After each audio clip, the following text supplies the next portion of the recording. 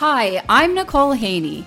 I'm a business coach who helps goal-driven business owners build the life and business of their dreams. In this podcast, I share tactical advice on building your business, mindset tips, and inspiring interviews to help you build your business and change your life. This is the Goals and Gratitude Podcast.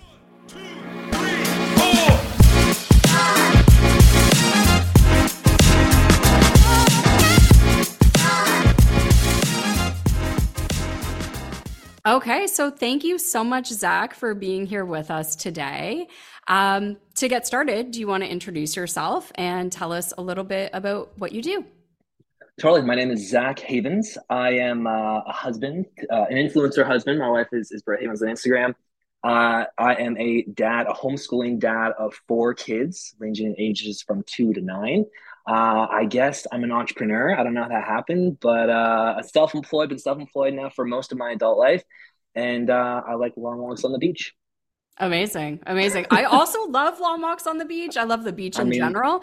So I yeah, feel can't like be beat. perfect. We already have a good vibe going. Awesome. So you are currently an entrepreneur, and we'll get around to what it is you are currently doing and working on right now. Yeah, But yeah. I actually want to start by taking it all the way back because I remember when I first met you, and this was Hmm. throwing it way back now. I don't know how many years ago it was, but at least 5 to 7 Oh, ish yeah. years Yeah. ago. When we met, I remember you told me that you initially had a band, Hmm. actually. Hmm. And guys, this was not some sort of garage band. Like this was like legit. You guys were touring with some pretty big names. So tell us a little Yeah. bit about that. Yeah, so when I was growing up, I did a lot of music. I did a lot of piano, a lot of classical piano in high school and stuff. And I always wanted to play in a band. And my wife and I would always kind of refer back to the days of 2004, 2005, when it was like digital music was kind of becoming a thing. And there were all these like bands that you would, burn CDs and stuff. So I was immersed in this band culture of like punk and emo and screamo and that sort of thing. But I couldn't play guitar, so I got a bunch of friends together and I was like, I can play piano, and we did this kind of rock-based piano thing. So when I graduated from high school, I went to Western University for a couple of weeks, and I was like, this is great, but I don't want to learn more classical music. So I dropped out within a couple of weeks, started a band, and kind of never looked back. We were independent the entire time. We toured the country several times over, released a couple albums. We got some radio play, some TV play. Some notable artists we played with were like Marianas Trench and Said the Whale, and we were a faith inspired band because a lot of us, we were part of the church and we got a Christian faith, and so our music wasn't necessarily worship super Christian music. So we were able to straddle the lines between playing these big youth events for several thousand kids that were more kind of faith based, but then we also played Day Fest for 8,000 as well. So we're kind of both in the Christian market and the general market. And it's funny because when I first started the band, I didn't really have any idea of what entrepreneurialism even was. I was like, all I know is that I don't really want to have an typical office desk job where I'm just clock in, clock out. But I want to do something exciting and something that's creative and something that deals with people. And so I didn't know it, but I had just inadvertently started a business. And I was like, oh, okay. So I was dealing with like staffing. I was dealing with because I hired the band members. I was dealing with marketing things. I was dealing with project management, recording an album, getting the design work, doing graphic design. And so there were so many elements of being an entrepreneur that I didn't really understand were a part of it. But so much of what I do now and how I approach my businesses now were built and grown in the furnace of the band and the musical career and all that. So honestly, a wonderful experience in my life. And I would have kept on going. But when I was 18, I said to myself, listen, I'm going to give this a really good hard push, but I also don't want to be 45 still trying to make a band work. Just for my own personal life, I wanted to have a family and do all those sorts of things. And so I gave myself a time limit and I was like, okay, I'm 18 now. I'm going to give myself till I'm 25. If I'm not making $40,000 a year by the time I'm 25 from this band thing, I'm going to call it. I'm going to call it quits. I know that I put everything into it and I did my absolute best and I poured my soul. But if it's not, bringing the money that I want at that point, then I'll kind of call it quits. And so it was right before I turned 25 that my wife and I had our first son, Dexter. And I looked up and I wasn't making $40,000 a year. I was having an amazing time And it was like super great. But as in anything too, there's also a lot of stress with that as well. And so I was like, all right, I gotta, feed my kids and get this thing going. So we closed down the band. While I was doing the band, I was like, I thought to myself, if this music thing ever ends, I'm gonna be like the least employable person on the planet. So For sure. I need to get some sort of education. So I got my accounting degree when I was on the road with the band. So when the band ended, I got a job as an accountant, and had a job there for a little bit doing the books. An accountant. That is like Yeah, dramatically different than I playing in a know. band and running a band, right? Uh-huh. What Very what much led so. you to that?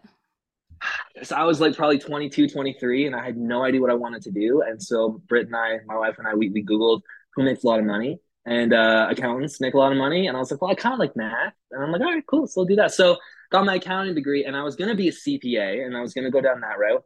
I started working as an accountant at a local e-commerce retail business, and they were doing amazing place, amazing people, amazing staff. But I got into it, and I realized that I don't like accounting. And so, granted, I like being able to do accounting, and I like what accounting allows you to do. But I kind of, it took me that process to discover that I'm entrepreneurial, and I wanted to be the boss. I wanted to be the owner of the business. I didn't want to be the bookkeeper in the business. And so, just for my personal preferences and taste in life and stuff, I was like, all right, we'll try it out. And that's what led me to start my show. Amazing. Amazing. Yeah. I had much the same experience with human resources. So Mm, I was in school for psychology and yeah. oh my gosh, I love psychology so much. Like I'm a total Yeah. psych nerd. Still to this day, like I like have a subscription to like Psychology Today and like No way. yeah, oh yeah, it's super nerdy. But I was like, okay, what can I do in psychology? And at the Yeah. time, I was actually really terrified of public speaking. So I didn't want to be Mm, a professor. I yeah. didn't really want to do the research aspect of it. I didn't want to be, a psychologist who had their own practice. So I was Yeah. like, who makes a lot of money? HR, human Yeah. resources professionals. They make a good chunk of change. And so Yeah. I started getting into it and I very quickly realized same thing as accounting for you. It wasn't the right fit. No. Yeah. And I think that's good because like I feel like there's this idea that kids, like high school students and stuff, need to know what they want to do with their lives before they kind of get out into the real world. And I think the real world is figuring it out. And if you're someone who's young enough and you're like, I want to be a doctor, I want to be a vet, or whatever that is, then go hook it up. That's absolutely amazing, and follow that career path. But I feel like for most people, it's a process of self-discovery and being like, okay, like what am I good at, and what do I like and what don't I like, and how can I make this world a better place through my skills and my talents and my gifts. And it's a process, man. And I'm still in the process, and I think we're all in the process, and it's making peace with the fact that, like, it's sounds cheesy. It's like it's not the destination, but it's like the process of exploring those things is what makes you who you are. And so I've had a bunch of failed ventures over the years, but I learned a bit from this one. I learned from this one. I learned from this one. I learned from this one. And at the end of the day, the key to success is standing on the pile of all of your failures rather than being buried underneath them. And so, I'm not always perfect at that, but I'm doing what I can to do that. Yeah, absolutely. I completely agree with you that like you have to go through this learning curve and this process to figure out what do I actually like? What do I hate? What Yeah. am I good at? What am I not Mhm. great at? And then just kind of like find the path. And I think you're really right to not focus on the destination, right? Because this is what we all think about is like, oh, my end Mhm. goal is X, Y, and Z. And Yeah. we all have that for ourselves, right? Like for me, it's a house on the beach in Hawaii, right? And Straight so up. Yep. yeah. And so that's what I have in my mind as like my end goal. But the reality is, I might never get there, or I might get Mhm. close to that, or I might have a house on the beach in Costa Rica, or I might have a house like 10 minutes from the beach in Hawaii, or something to that Yeah. effect. Yeah. But like, it Yeah. doesn't, at the end of the day, it doesn't matter if you hit that exact pinpoint on the map. Mhm. What matters is who you become through the process of like trying to Yep. get there, right?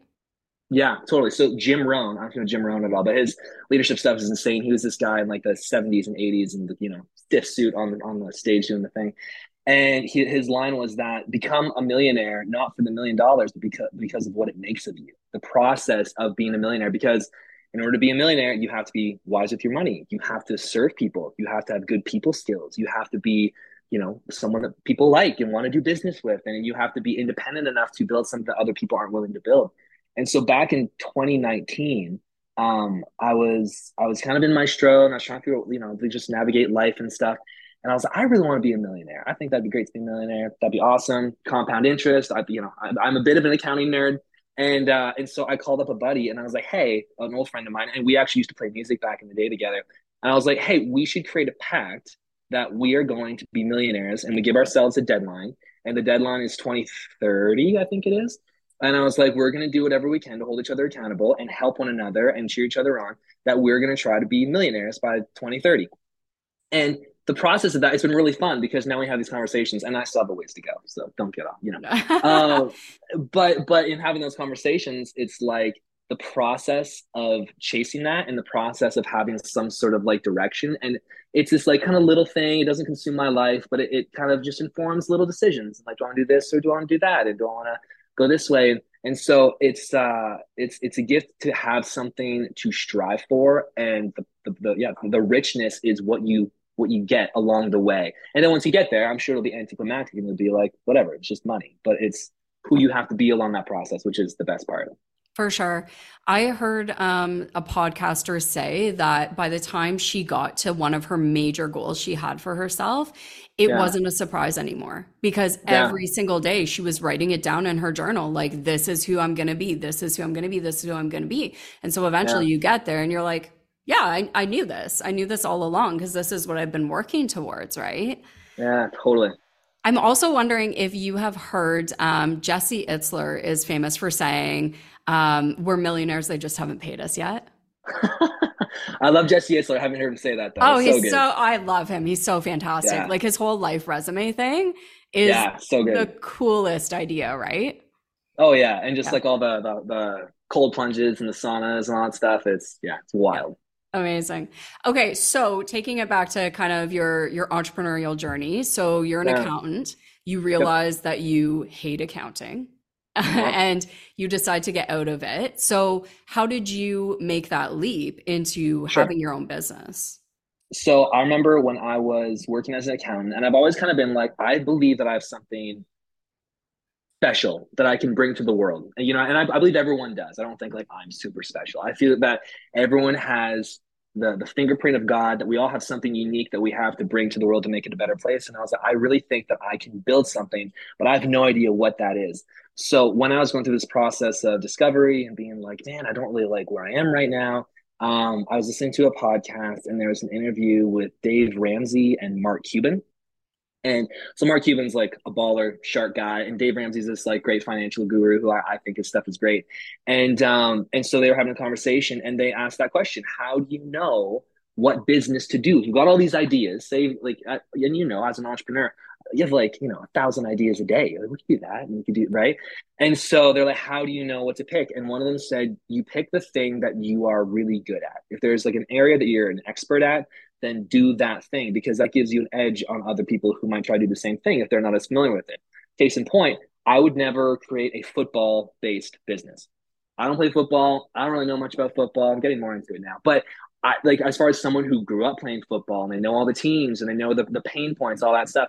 So all the way along, while I had been doing band stuff, and even while I had been working as an accountant back in high school, I started teaching piano, and it was kind of a fun, easy way for me to make money. It made more money than working at McDonald's, and I really liked music, and I could help these people with it, and it was just a really great thing that just kind of word of mouth. People were like, "Oh, you teach piano, you teach piano."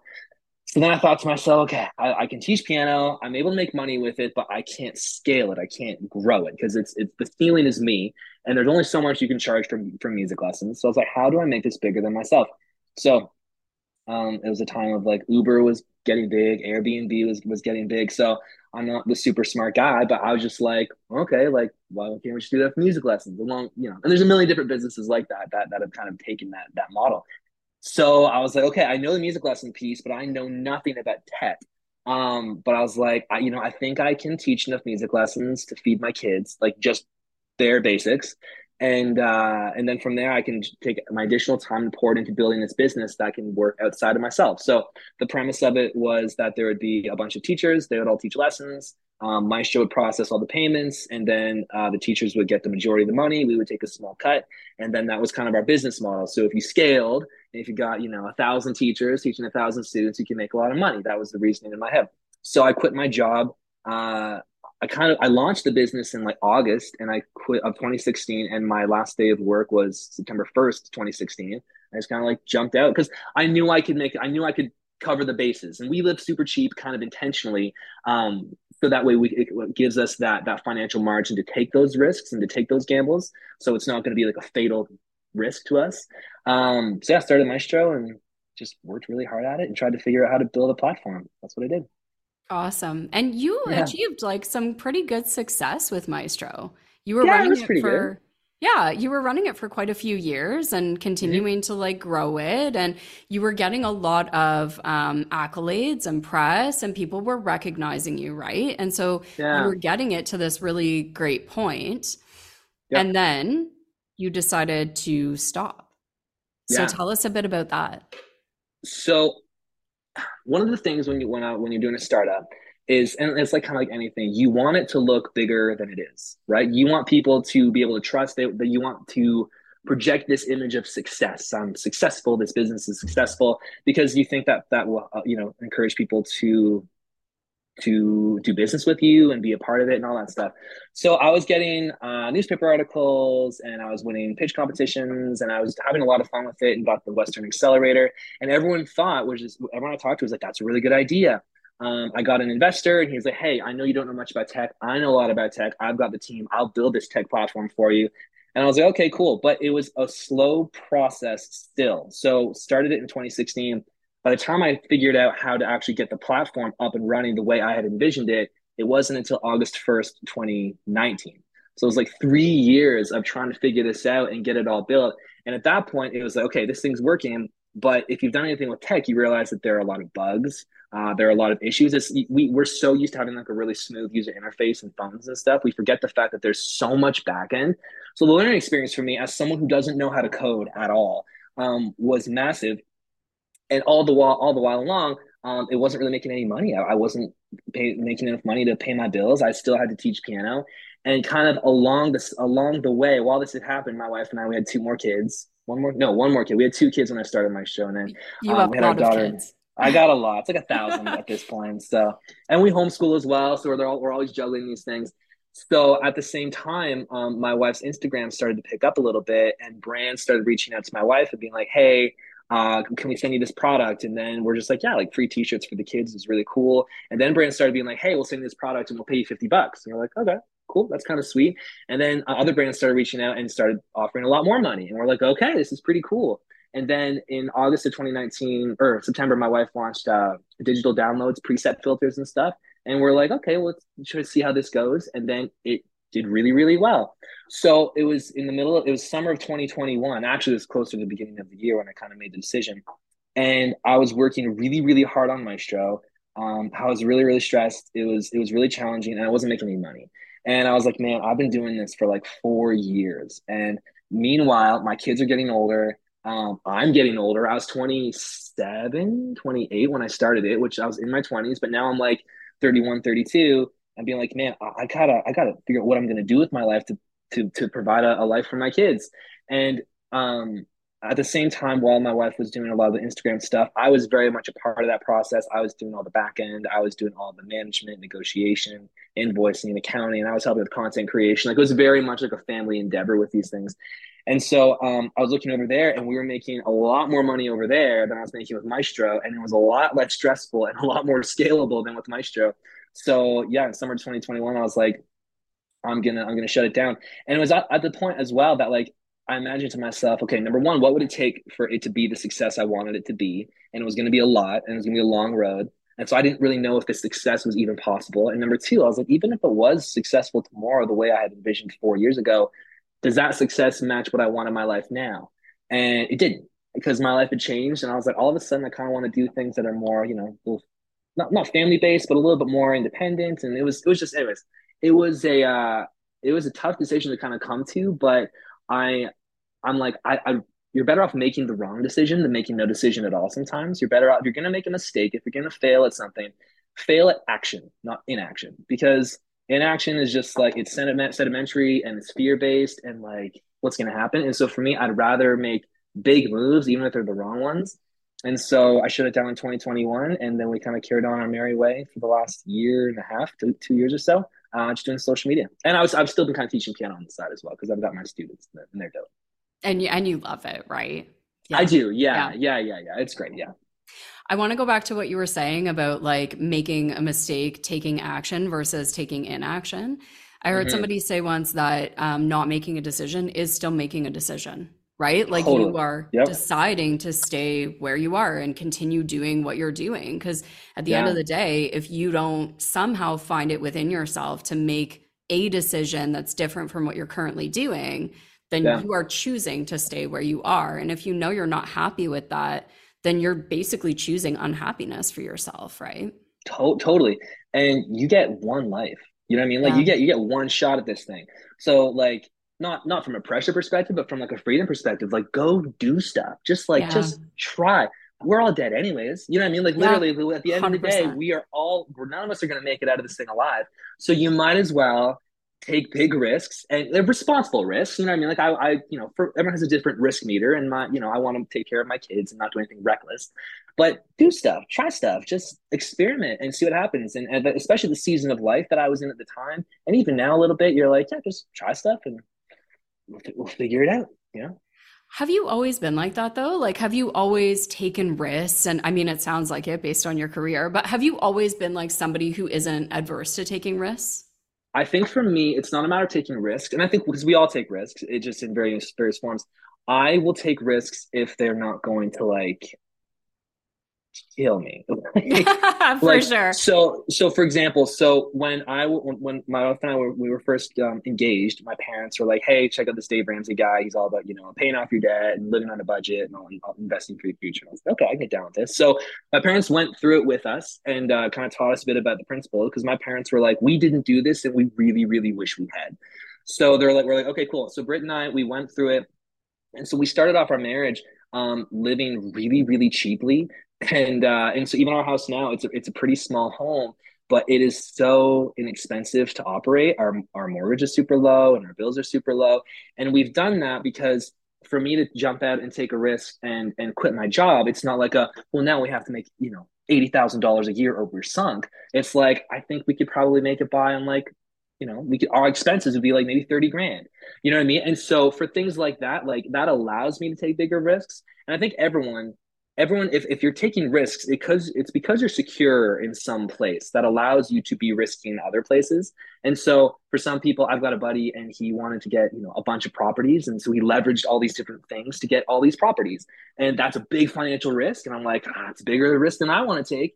But at the same time, I quit my job and started a business with nothing when I had two kids at home. So I'm like, that's kind of risky. I don't know. I don't see it as Yeah. risky. I see it as being like based on what I know and my skill set and what I want to do and what I think I can do. It would be risky for me not to do those things. But everyone's on a different journey, right? So it's like, yeah, everyone takes risks one way or another. Actually, that's really funny that you're talking about the different types of risks that you're willing to take because Yeah. I was talking with a mortgage broker. And so we're going to get to Yeah. this. We're Yeah. going to Yeah. get to what you're doing Yeah. now. And he was like, okay, variable rate or fixed rate? And we were like, Hmm. fixed Yep. rate, because we're like very risk adverse. And Hmm. as soon as I said to him, like, we're very risk adverse financially, he looked at me and he was like, except with how you make your money. Hmm. Because both me and my husband are entrepreneurs, right? And it's Hmm. true. It's like we're willing to take that risk of working for ourselves and believing in ourselves and investing in ourselves. But when it comes to like a variable rate mortgage, that's a hard pass for us, right? Yeah. And so Yeah. it depends on, I think, like you're saying, who you are, your personality, and your different like comfort levels with different things in your life, right? Yeah, totally. Yeah, it's nice because it gives you just the freedom to risk where you want to take a risk, but other people, they don't want to have that career risk necessarily, and so they are, because often because they can't financially. You know what I mean? So Yeah. I'm all about freedom. I think that freedom is a really really great thing in every aspect of your life, emotionally, relationally, all these different areas, and I think that if a decision allows you to get to that place of greater freedom, even if it's a little bit risky, it's worth it to me. But again, I have a different upbringing, I have a different personality, and so everyone gets to make their own decisions with how they want to run their lives. For sure. Yeah. Okay, I want to go back to that moment that you were having in Maestro because I actually think this Mhm. is super relatable for a lot of entrepreneurs that are going to be listening to this. Is Mhm. that moment of realizing like I've been in this for 4 years now and Yeah. I'm not making any money at this. Yeah. Cuz right? Cuz it's so Yeah. common and I think a lot of us get into business thinking I'm going to make this product or this Mhm. service. I'm going to sell it, for more than it costs me to make or for more than my Yep. overhead costs. And of course, I'm going to be able to make some money. And then you get into it and you're like, oh, that's actually not how this works at all. Mhm. And so you're in that position and you're starting to realize, like, I'm not making money at this. And it turns out that this business isn't actually what I wanted it to be, right? Mhm. And Yeah. so, was that a hard decision for you to make that leap and to say, you know what, I don't love this anymore. I'm going to leave it. Or was it easy for you because you were just at that point? I think it comes a matter of like pain. And so it's like, I'm gonna get this quote wrong, but it's like people don't make a change when the pain of staying is greater than the pain of leaving, right? It's Yeah, like for it's sure. right. It's the idea that for me, and anyone, you make a life change when you're like, hey, this is not working for me, and there's a lot of pain in staying here. And yeah, it's painful to move on. Yeah, it's painful to do something else, but there's more pain here. So it's a really logical. Well, yeah, of course I'm going to do this. Like, yeah, it's going to suck, but it sucks over here too. And so for me, it was hard. Like even doing my show from the very beginning, I felt really lost when I started the company because I'm just like I didn't know what I wanted to do. I knew I didn't want to sit in an office and work for someone else necessarily. I really wanted to be entrepreneurial, but I was in my like late 20s and trying to figure out being a dad and trying to figure out how to be married. And there's the thing I always say to people is that people think that entrepreneurialism is like, and you're a business and you're an entrepreneur, and then all these other things happen around you, like you're like a mom or a dad Yeah. but like starting a business takes place within the context of your life, and there's everything else bumping against your life too, your personal finances, your physical health, your spiritual health, what your friends are like. There's all these different things that are kind of bumping up against it. So when you're trying to figure out how to do this business, I'm also trying to figure out how to discipline my kids and we homeschool. I'm trying to figure out how to teach my kids, and I'm trying to figure out how to provide for my wife, and there's all these different things that are playing at it. So for me, it had been a very long 4 years of trying to navigate it. It was really stressful. I had like a pit in my stomach like all the time. It was really, really tough. And that's kind of funny. Um, there was one, so I kind of been playing around with the idea of like maybe I should shut this thing down. Maybe it's not working. And we're always like really good with our finances, and we've never been overdrawn on any accounts, like just because we always try to have like an extra amount and stuff like that. Um, and I remember there was a day, I think it was like December of 2020, maybe January. And I looked and both my business account and my personal account had been like a check came out or something like that. And it was and I was like, oh my gosh. And the money was there. I just had to move accounts. Like it wasn't that big of a deal, but it almost felt like this has never happened before. And this happened on both accounts on the same day. And I was like, okay. I was like, maybe, I don't know, maybe it's a sign or whatever. And then I remember in February driving around and just being like, I was picking up some food, and it was the middle of COVID. COVID sucked for everybody, and just being really hard. And I was just like, I was praying, and I'm like, man, like what do I do? Like, what do I do here? I don't know what to do. And I was just like, what if I stopped Maestro? And I just felt like just the thought, I felt like a weight was kind of lifting. You know what I mean? And I'm like, man, that's really gonna suck. But I'm like, I don't really know. I think that's the best option. And so I talked to my wife about it. We prayed about it. And then I was just kind of like, yeah, this is kind of the only decision at this point. And it disappointed a lot of people. We had like a lot of teachers at that point, kind of all over Canada. We had students that were all over Canada and just students in Europe. Like there's a lot of stuff. And I was like, I don't know what the impact this is going to be. And I was like, can I sell it? Like all these different conversations. But um, yeah, I guess I had like a real piece about releasing it and being thankful for the role that it played in my life up to that point. And I learned a ton. You and I met, you know what I mean? Like I met like a lot of really, really, really wonderful people, and I have such an appreciation and a compassion for people that take risks and go through really hard times. And and yeah, it was just the right thing at the right time. But again, sometimes people are just like, you gotta stick it through, you gotta go, and sometimes that's the right answer. And other times it's just like quit fast. You know what I mean? Try something. If it For doesn't work, sure. quit fast. Try. And so I kind of wish I'd quit sooner, to be honest, but I had to kind of go through that process. And again, it's not always your full attention because we're trying to figure out how to, wear masks everywhere and all that type of stuff. So it's interesting. Yeah, for sure. I can relate to so much of this story, so much of this story, like that moment where you're looking at your bank accounts and you're like, oh crap, right? Yeah. I had a moment in my business, and this was probably 2 or 3 years in, where Oh, I was running payroll and I realized I didn't have enough in my business bank account to make payroll. And yeah. I had that moment of like, holy crap, like, what am I going to do here? What am I going to do? And I remember like Yeah. driving back to my house and being like, okay, what account has enough money in it to make Yeah. payroll? And like, how can I like shift this around and like make it work? And I think a lot of entrepreneurs have those moments in their Yeah. business. And even when you said like, I kind of wish I had closed it up sooner, Yeah. I feel much the same way, right? Because like Yeah. you're Yeah. just trying so hard for so many years to make it work, and Yeah. you're trying to be like, okay, well, if I can just get over this hill, over this Hmm. next hill, then it'll work. And then you get over that next hill, and there's another hill, and you're like, if I Yep. can just get over that hill, then it's gonna work, right? And it Yeah. just it's like such a cycle. So I think that it's really brave to have that moment of being like, this is the right thing. This is the right Yeah. thing for me. So when you got to that moment, then you did not decide to sell. Is everybody asking you, did you sell the business? Because everybody is No. constantly asking me, like, did you sell the business? How much did you sell it for? Who did you sell it to? And I always Mhm. have to like burst people's bubble and be like, I didn't sell it. I closed it. Yeah. Yeah. I had a conversation with a few people and we're just like, let's try to like, get some value out of this thing. We put a lot of money into it, put a lot of time into it, way more time than money.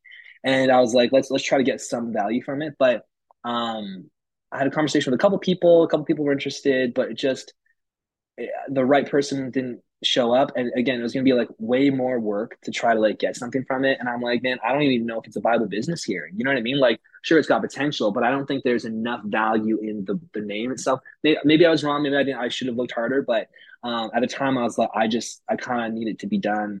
And unless someone kind of comes and says, I'll buy it, then I'm just like, I'm not gonna, work. Otherwise, I'm gonna have to work myself to death to probably try to put it all together and show the numbers. And we weren't making a lot of money, so it's not like I can be like, we've made $1 million, and here's what you right. It wasn't the best investment for people, anyways. So yeah, no, I didn't have a buyer. No one's asked me that, but I kind of wish they would. It made me feel way more important. Just kidding. For sure. Or it could just be really awkward when you have to explain that you didn't sell Yeah, it. he's like, no, didn't sell. Also, I was pretty clear. I was pretty like public about we're shutting it down. You know what I Yeah, mean? It for wasn't like sure. a I'm no longer being a part of this business. It was like a hey, Maestro is no longer. Teachers going your way, and I feel like that was probably made clear in a lot of social media stuff that we were doing and how I Yeah. communicated it with students and teachers and stuff. But yeah, When you said that you would have to stay in the business for longer and it's like mm, it's a whole process, that was something that I was feeling too, where I was like, I'm actually just done with this. Like, I yeah, know that this is not the right fit for my life. I know that I want to move on to something that is a better fit, and I want to get that started right away and move yeah. on, right? Mhm, And so I don't want to mhm. be tied to this thing that I no longer love and I no longer think is a good fit for me or for my life, right? Yeah, and because like for me, it's opportunity cost. Because Yeah. if you're gonna spend time doing one thing, it means you're not spending time doing something else. And I'm in a season of life right now where I've got four little kids, and so the opportunity cost is massive, right? Like if I have like an extra 6 months of trying to do something that's not going to yield a good result, then that's a really tough thing to take time away from my family in order to do that, especially because they're going to be adults in like 2 seconds.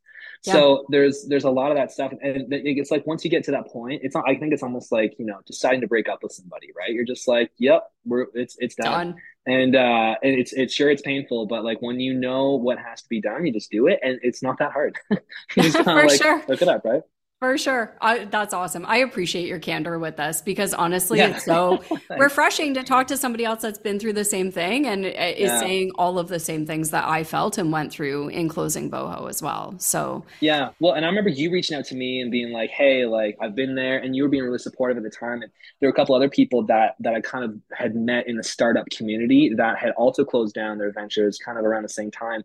And just the support, the thing that is has just makes me so happy, kind of along every single step of my entrepreneurial career life journey, is the people that I've been able to bump up against, and even through Western and the Accelerator and the small business community here in London and the startups, like everyone's so kind and so supportive. So even when you close something down and people are just like, hey, like yeah, I get you, you know what I mean? Like yeah, For that's really sure. tough, and it makes you realize that man, there's businesses and there's careers and there's money and that stuff is important. And I'm like a huge fan of all of it. But like at the end of the day, it's the people that you meet and Yeah. it's the relationships that you build.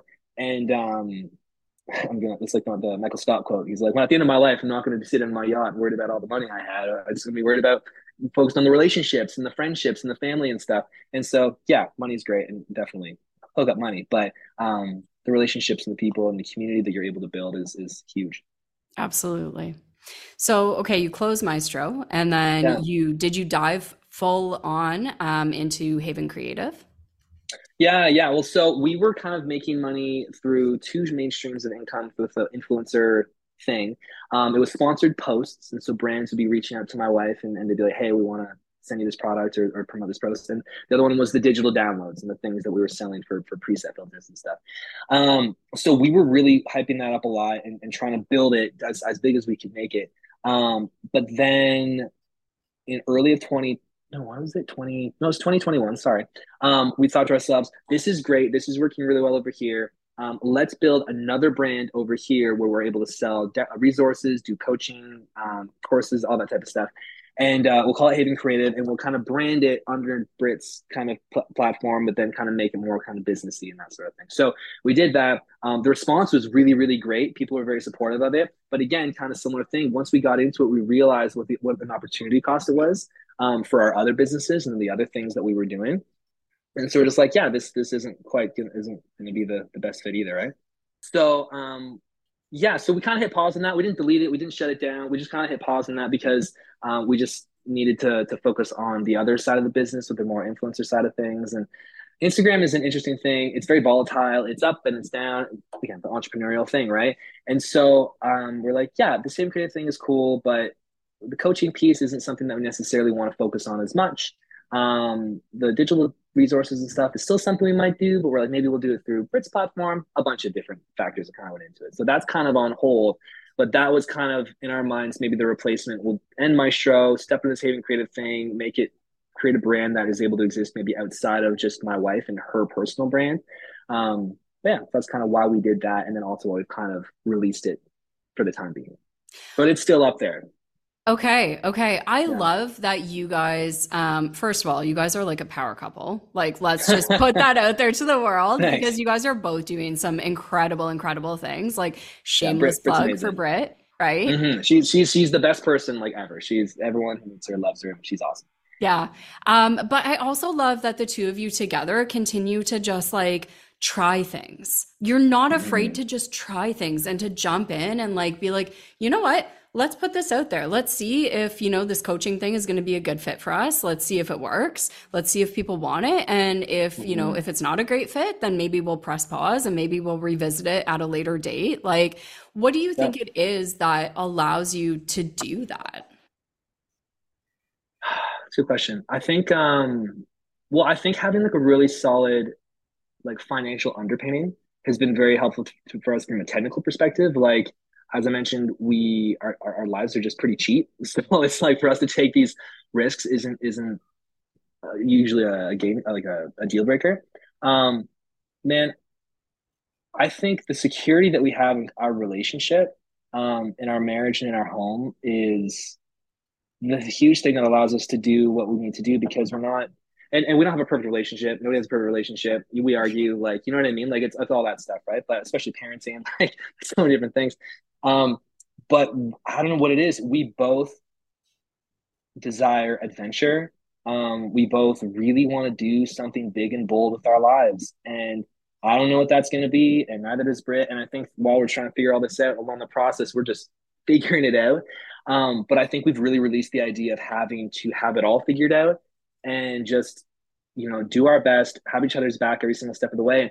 And it's so cool because as much as like with Maestro and even band stuff back in the day, like I was 21 and she was 23 when we got married. like when I was doing band stuff, like she was the most supportive person in the world, and I'd play her songs, and she'd be like, "No, change this, and this is better," and she would be so helpful. And then when she started doing her Instagram stuff and social media was kind of blowing up, I just like, I'm taking the pictures and I'm helping her edit. She's like, "Do this one or this one," and I'm like, "I like this one." So we just cheer each other on so much. And I think it's because we know that in our family, our marriage is like number one. Like our faith is like top because we're Christians. We go to church. Like we very much believe in God and His love and plan for our lives. And it's great if you don't. We can all be friends, but that's very important to us. But our marriage is like number two, and it's like that's above kids. That's above business. That's above money. That's above every. I will live in a cardboard box until I'm 85 with you. We're gonna make this happen. Do or die. Who cares? This is what it takes.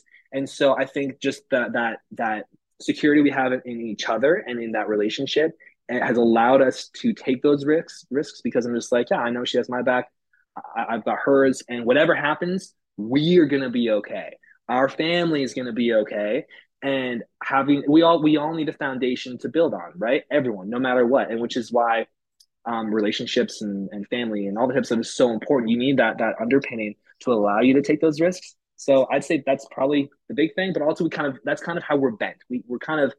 We lean that way pretty hard. We're just like we just want to try stuff. And when I imagine, I don't know, what even the successes we've had, we're just like, yeah, it's just the most fun thing in the world. It's just great. There's a lot more losses than wins, but yeah, those wins are pretty great. Yeah. Big risk, big reward, right? Yeah, Yeah. totally. Yeah, for sure. And I like when you were saying that, like, no matter what happens, you're still going to have each other. You're still going to have your family. You're still like going to be alive. That's something that I remind myself about all the time is Mm-hmm. like when I'm worried about something in my business or in my life, I'm always like, okay, what if the worst thing happens, right? Like, what if Yep. the worst thing happens? What if my business goes under? What if I go bankrupt? What if, et cetera, et cetera. And I always go Yeah. back to, well, I still have my family. I still have my health. I still, Mm-hmm. I'm still going to be able to like live somewhere and put a roof over my head, no matter what that looks like. Like, Yep. I still will be here. And so I feel like it really puts perspective on those risks that you're taking in your business to say, like, even if this doesn't work, it's actually going to be okay. Yeah. Right? Yeah, when you make peace with kind of the worst case scenario, Yeah. and we live in Canada, like I don't know who's listening to this, but if you're listening to this podcast, there's a very good chance you live in a pretty stable country, and man, like we could be in Afghanistan trying to start like that, like that's a different story, but like man, we're fine, we're gonna be fine. That doesn't mean we get stressed all the time. We're still stressed, you know what I mean? Yeah, Like of course. things are still hard. It's not like Yeah. oh, it's like super easy, but it's like there's a verse in the Bible and it says, "Who of you by worrying can add a single moment to your life?" And you're just like, "Yeah, no doubt." Like no one. And you're just, Yeah. it's just the most elegant, clarifying question in the world because you're just like, is worrying at all going to make you live a second longer? No. If No. anything, it'll do the opposite. And so when it comes to business and taking risks and stuff, you're just like, yeah, it's hard and you want it to succeed and you care about it. But yeah, just I don't know, just for us, it's practicing because I'm not perfect at it. I'm very imperfect at it, but it's practicing trying to come to have a life in a world where you just don't worry as much because it doesn't. It's all good, man. It's all good. Yeah. It doesn't serve you. It doesn't serve you at all, for It does sure. not. It yeah, and it tricks you. Your brain tricks you into being like but you're like no, it's all No. good. Okay, so let's talk about what you're doing now because Yeah, you recently became a mortgage agent. I So, did. kind of bringing it back, not to accounting, but to financial Uh-huh, stuff. uh-huh. So, what made you make that decision and what does that look like? Sure. So it's kind of twofold. The first decision, or the first part of it was, um, we were looking at our lives, and with us homeschooling, and the business that we're running, the business being Brit's social media requires her to really be on a lot. It's her face, it's her in stories, it's her creating content, and as a result of that, because she needed that time, I would be spending a lot of time homeschooling the kids. Still part of the business, still kind of doing it, but we're looking around and she's like, honestly, I have more of a heart to be with our kids and homeschool our kids more. And I was like, honestly, I love our kids, but I have a heart and I have a desire to work more and be more entrepreneurial and chasing the business down. And so there were just certain limitations for those things in our current business setup. So along with that, I've over the years I've kind of accumulated this knowledge of myself. I'm like, okay, what do I like? I like I love numbers. I love personal finance. I love what personal finance can do for people, how it can serve people and set them up. And for me, honestly, my entrepreneurial pursuits are kind of practical living proof of that because it's allowed me to do those things. So the accounting piece, I do enjoy that part of it. I love sales. I didn't know this before I was working with Brits um, Instagram stuff and selling the brands and sponsorships and stuff. But I really love the sales conversation and serving people through that way. I love dealing with people and having conversations one on one. I love real estate. I think real estate is a really fascinating thing that it just how it ebbs and flows with the economy. And so I was like, man, like there's got to be something that I can do that kind of checks a lot of those boxes. And then I was like, well, a mortgage agent kind of checks those boxes. And I did some research. I was like, yeah, this is something that really, really works for us. I can still kind of do it from home. I can serve a lot of people. I can do a lot of good. We can still do Brit's business over here. And so I can still be very much part of that. And so it just kind of checked every box for me personally. But I also remember when we got our mortgage, we were with TD initially, and then we moved. And when we moved, we got our mortgage renewed with a mortgage agent, a buddy of mine. And I remember the process just being such a positive experience. I felt informed. I got a way better rate than what I'd gotten at the bank. And I was like, this is actually a really cool setup. So when I saw how directly working with a mortgage agent had enhanced our lives, I was like, yeah, I think this is something that I really, something I can do to help people. And it's awesome because like you'll know this being doing a startup, there's not really a playbook, and you're really good at creating like blog posts and resources that try to give people that playbook and doing the coaching. And I know you're really, really great at that. And there are spaces like that. But for me, with my show, and I started, I was like, I'm going to start this thing. And people are like, here, we're going to support you while you figure out the answers. So go figure out those answers.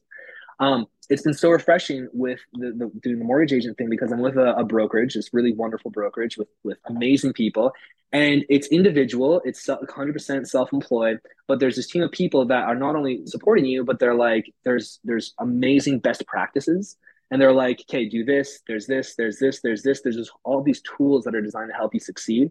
And so for me personally, it's just kind of given me a huge leg up, and I love the opportunity of being able to share my stuff on social media because I know that space very well through my work with Brit and Hidden Creative, and it's just kind of it's all kind of come together in this thing that's really working out well. So that's what I'm doing now.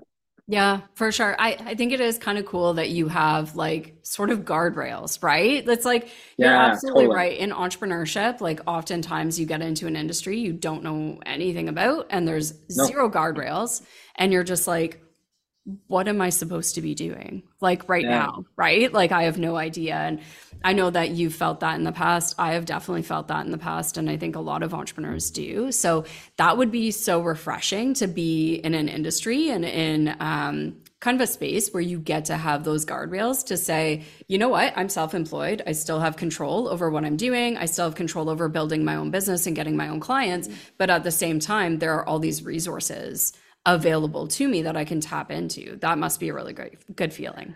it's amazing. It's an amazing feeling. And I had a conversation with my dad about this yesterday where I'm just like, I feel like when someone wants to be an entrepreneur, it's really easy for people to be like, well, what are you passionate about? What do you like doing? And then go to and that's a fine premise. Like that's a great, you should try to ask yourself what you like and what you're passionate about. But I remember hearing a guy named Rabbi Daniel Lapin a number of years ago, and he said that when you're trying to figure out what you should do, you shouldn't ask the question, what do I like? You should ask the question, where can I help people the most? Where do people have a need?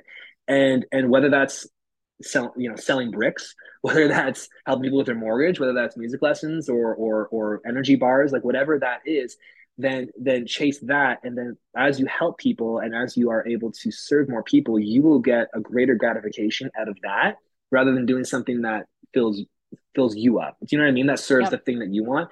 And being able to have a business that's outside of music for me at this point is such a it's amazing because it's able to be out here and I'm in it not because it's like my passion. I'm in it because I feel like I can help the most number of people this way. And there's the most opportunity in this space over here. And by doing that, it's actually been like a really enjoyable experience and it just makes it a lot fresher and a lot lighter than maybe some of my other previous business pursuits. So it's an interesting thing. I love too that, like you were saying, everything feels like it's kind of coming together. Like you are pulling from all your various experiences, right? Like Hmm. you're pulling from your financial schooling and your financial experience to bring Yeah. that into this. You're pulling from the fact that you started building relationships when you were running Haven Creative, right? You're Yeah. pulling from all these different pieces and it's coming together in this really cool way where you get Yeah. to help people. Like, I think that's what the journey's about, right? Yep. At the end of the day, because I feel the same way. Like, I never thought, I think I mentioned earlier on in this podcast that when I graduated with a degree in psychology, I was terrified of public speaking. I did not Hmm. ever think that I would do public speaking. And I purposefully chose not to have a career in teaching because of the Huh. public speaking aspect of it, which is Yeah. wild now because thinking about it, I've really come full circle. Like when you Hmm. said you realized that you loved sales, when you actually got into doing sales, I had the Yeah. same experience. Like I had had sales jobs in the past. I had done retail sales, I had done telemarketing, hated every single second of it. Yeah. Yeah. And then I got into doing my own sales for Boho and I did it differently. I started to realize that sales was just about building relationships with other human Totally. beings. Yep. And that is so much fun to do, right? Because, Yeah. like, I like other humans, I like talking It's to the other best. humans. It's fantastic. And Yep. so I feel like I'm taking that aspect of what I learned at, like, through Boho and through the sales of Boho and Yeah. applying it to what I'm doing now. And now I'm speaking and I'm leaning into the psychology piece when I'm talking about Mm. personal growth and my coaching business. Like, it's all coming together. This is what the Yeah. journey is about. This is why it's not about the destination. It's about who you become on that journey, right? Yeah, it's really, really cool. And one of the things that I've kind of learned from teaching music is that people bring who they are to everything they do. So I know that a lot of people are just like, even, getting married or having kids, or you're just like, well, I'm not my dad. You know what I mean? So like, I'm not old enough for that. But it's like, or you think of sales and you Yeah. think of the guy in the stuffy bad suit and like, because that's how he did sales. But Yeah. but are you this, stuffy pent up person? No, if you're relational and if you're friendly and you just want to help people, then you're going to bring that to your marriage and to your family and to your job and your business. And whether that's sales or whether that's psychology or whatever that is, you bring who you are to it every single time. And so, and I love the whole like personal self development thing that you mentioned, because like as we become better people, it allows us to it permeates every aspect of our lives. It's not just a one dimensional, I'm better at running now. You're like, no, it's like you're becoming a better person. And then your process of becoming a better person serves you, but it also serves the people around you. And then they're able to serve people around them. And there's this beautiful, wonderful ripple effect that happens. And that way, when at the end of the day, when we're all super gone, then we've made the world a better place than it was when we first arrived because of what we've done and who we've been and who we've become through the process. It's awesome.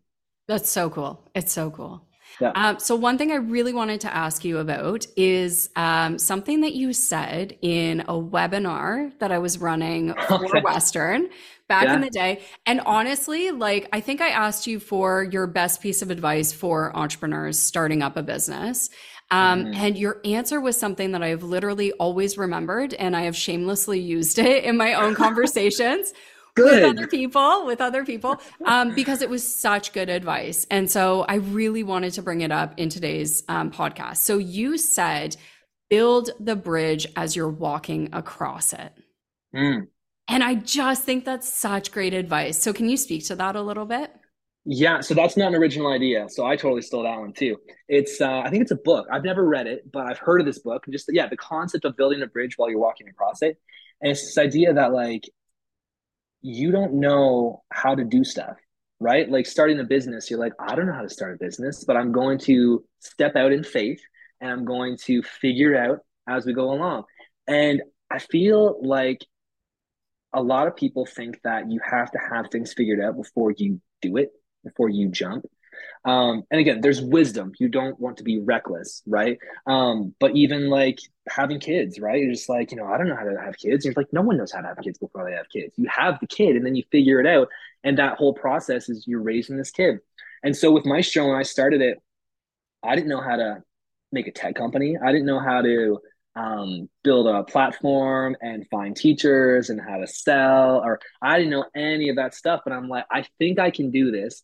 And it's less about confidence in what you know at the time, and it's more about having confidence in your ability to learn and your ability to adapt along the way. And so, yeah, it's a great visual. And it was just, yeah, you just kind of step out and take the risk. And it just allows you to, I don't know, just do it. It's like, that's like even like this podcast, right? You sit down, I'm like, I don't know what we're going to talk about, but just It's figure just it gonna out. And talk. just, Yeah. yeah, that's just it. Right. So yeah, I love that image, and I'm glad that stuck with you. Yeah, absolutely. And I totally agree with you that a lot of us, when we start businesses, think we have to get everything set up perfectly before Mm-hmm. we bring it out to the world. And I think that's a big time waster too, right? Yeah. Because you will get it set up perfectly or what you think is perfect. And then you're going to bring it out to the market, and the market's going to tell you, like, oh, we would actually prefer for it to be this way, or we would Mm-hmm. prefer for, you to have different flavors or a different type of product, or for your platform to have different services or functionalities to it, right? And so you Mm-hmm. can waste a lot of time in the early days trying to make it perfect before you hit the market, just to Yep. realize, like, oh, I actually have to change all of this. And so Yeah. the reality is the only way to do it is to build the bridge as you're walking across it, because you Totally. don't know what you don't know, right?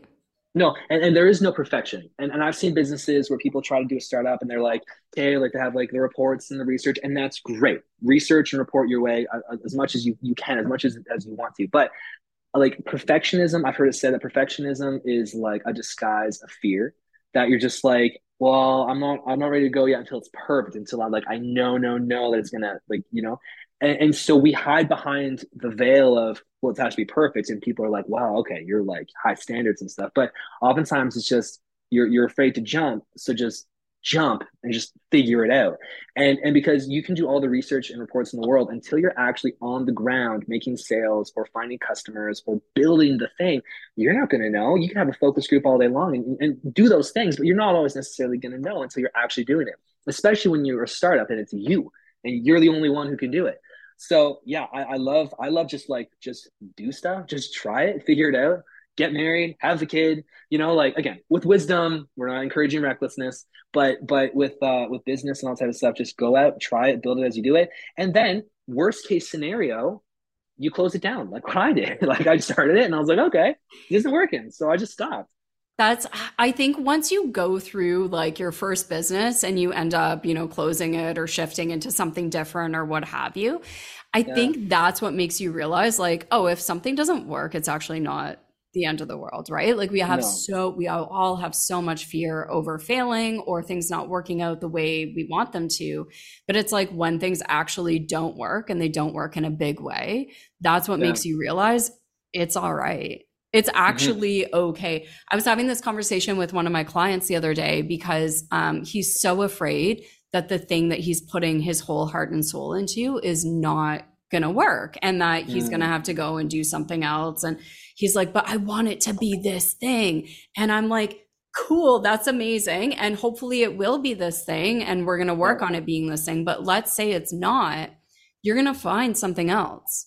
You're going to find something else that serves your purposes, that gets you where you want to go in your life, that fulfills you and that you love doing. And in my case, I found something that I actually love doing a lot more than building a food Mm-hmm. business, Mm-hmm. right? Mm-hmm. Mm-hmm. And so I think it's just a matter of like you were saying before, just trying things, like just going for it, right? Yeah. I like Gary Vee. Gary Vee's pretty great. He's super brash, which is awesome. I remember watching an Instagram reel back at the Western Accelerator. I remember being there at the table, kind of watching it, and he says, he's like, here's the good news. Nobody gives an F. He's just like, no, Yeah. nobody cares at all. He's like, even me. He's like, people like my content, whatever. He's like, if I all of a sudden stopped posting business life content and just started posting videos about Play-Doh, people like 2 weeks from now would forget all about who I am, and they'd be like, yeah, it's weird, Gary does Play-Doh now, like whatever, and they would just move on.